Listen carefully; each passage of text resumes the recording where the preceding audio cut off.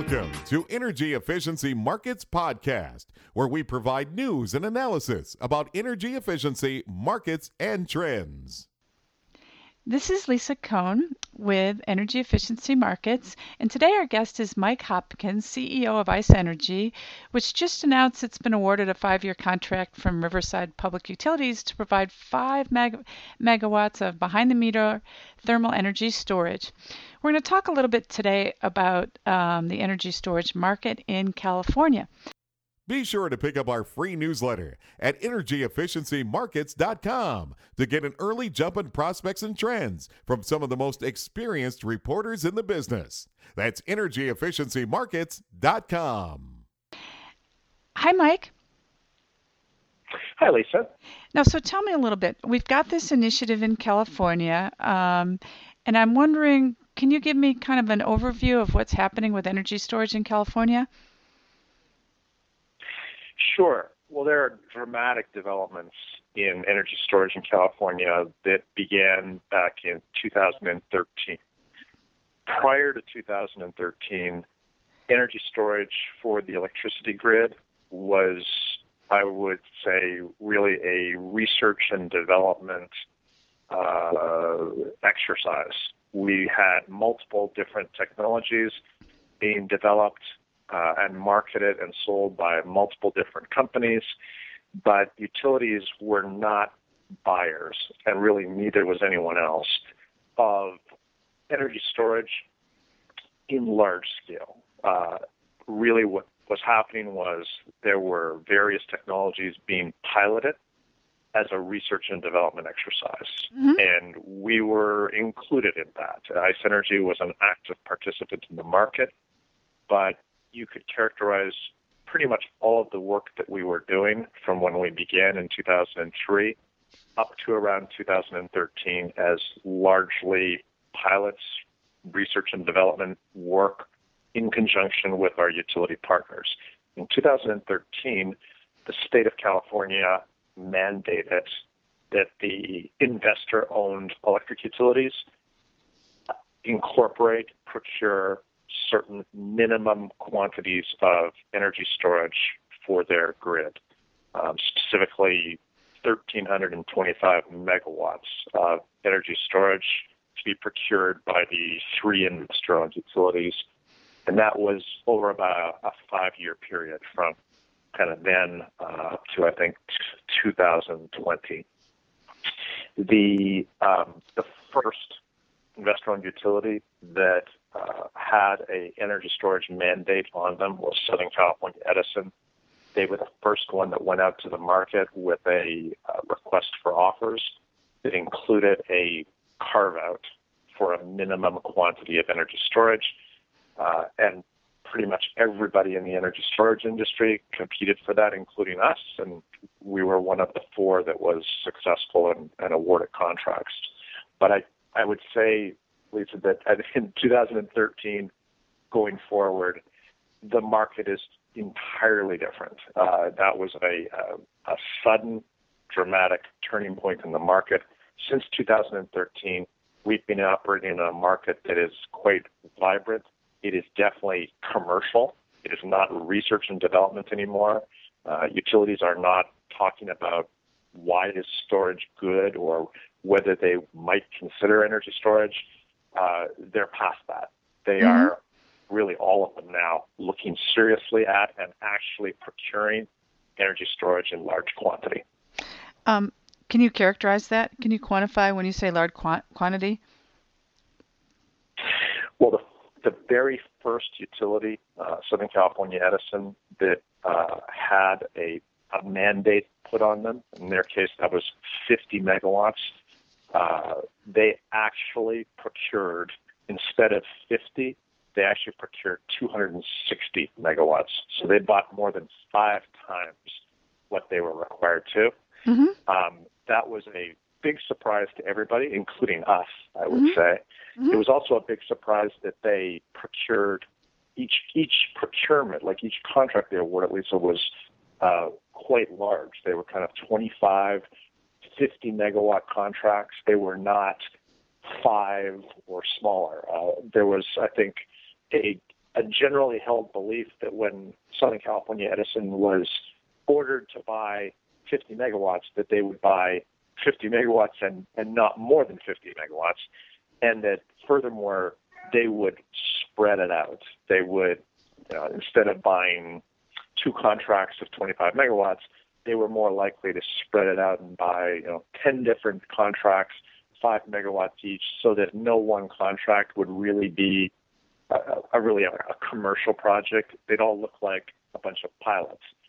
They didn't do that. They actually made very large awards to a relatively small group of companies, which again I'd say is what you would expect to see in a real market, where people are developing and delivering grid scale projects. So when did that happen? Of the size. The awards were the process started back in 2013.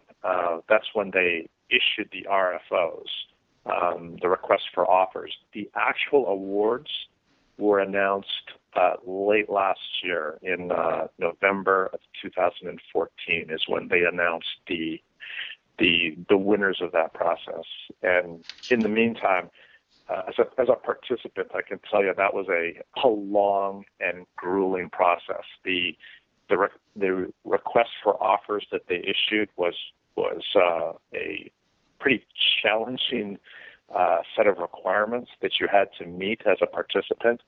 It had a very intense information requirement. You had to provide them a lot of data. The negotiation of the contracts was long and also difficult.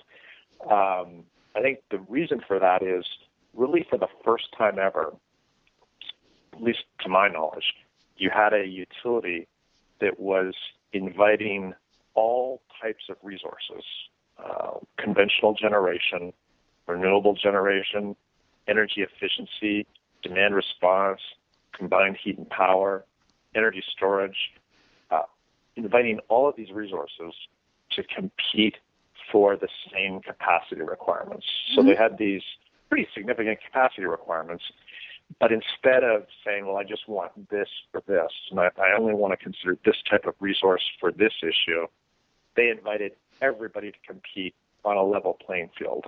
And I believe that was a very challenging exercise, not just for us. It was definitely challenging for us, but I think it was a very challenging exercise for the utility to come up with a way to levelize, have a level playing field for really very different resources, right? If you're trying to compare a power plant to a product like ours, the Ice Bear, and compare that to an energy efficiency program, that's a challenging thing to do. I believe that they actually did that. I think that they actually pulled that off, that they did the work and they took the time to actually do that.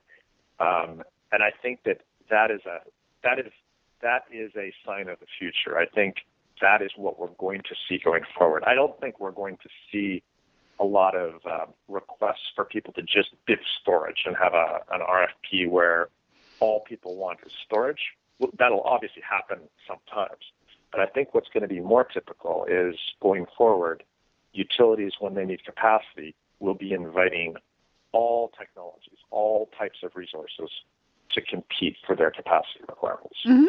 And so obviously what SCE found was that it was cost effective to use energy storage.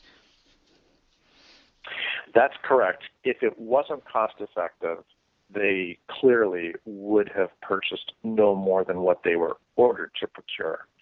They would have procured 50. So having purchased 5 times that or more than 5 times that, yes, clearly cost effective. I think they've gone on record since the announcement of the awards confirming that is in fact what they found, that it was highly cost effective, highly competitive with other resources, and that's why they bought more than they needed to.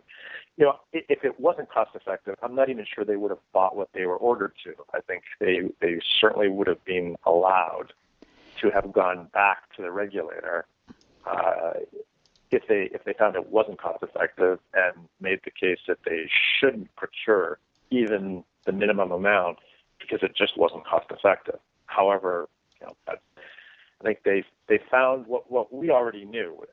Iced Energy had been through multiple cost-effectiveness studies with multiple utilities prior to the SCE competition, and we had seen for ourselves and had utilities confirm that at least we are highly cost-effective. Thermal energy storage is highly cost-effective. It's just before SCE, it was kind of an academic exercise. We were found to be cost-effective, but utilities weren't motivated, generally speaking, to procure storage other than in very small research and development amounts. Now, for SCE, I'm assuming they're trying to integrate some renewables. Is that fair to say? Absolutely. SCE, like other utilities in California, I think are all very focused on the increasing adoption and integration into the grid of renewables. They all have targets. They're all pursuing those targets.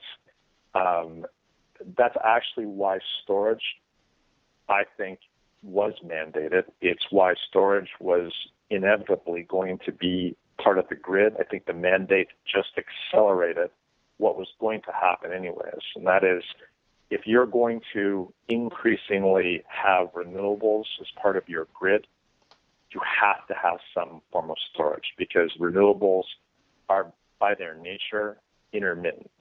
Wind is not constant, so it's a great resource, but wind doesn't blow either consistently or constantly. Mm-hmm. You have periods where the wind drops off, and you've got what the grid sees as a sudden drop in generation. Similar with solar.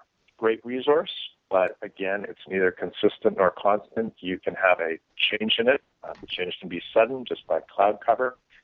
What you see there is the same as a drop in wind. You see a sudden drop in generation. Yeah, and I think a lot of people understand that. The grid can't handle it. Okay, yeah, and I think a lot of people understand that. I was just asking if I saw something came across my desk today that said that a huge amount of the new energy brought on the grid is solar, I believe. Solar made up 32% of all new U.S. generating capacity in 2014. So obviously there's a need for storage to integrate it. All right. Well, this has been really interesting. Thank you so much for joining us. My pleasure. And how do we learn more about your company? You can go to our website, www.ice-energy.com, and there's lots of good stuff there. Okay. Well, thank you, and congratulations on your latest award. Thanks, Lisa. Bye-bye.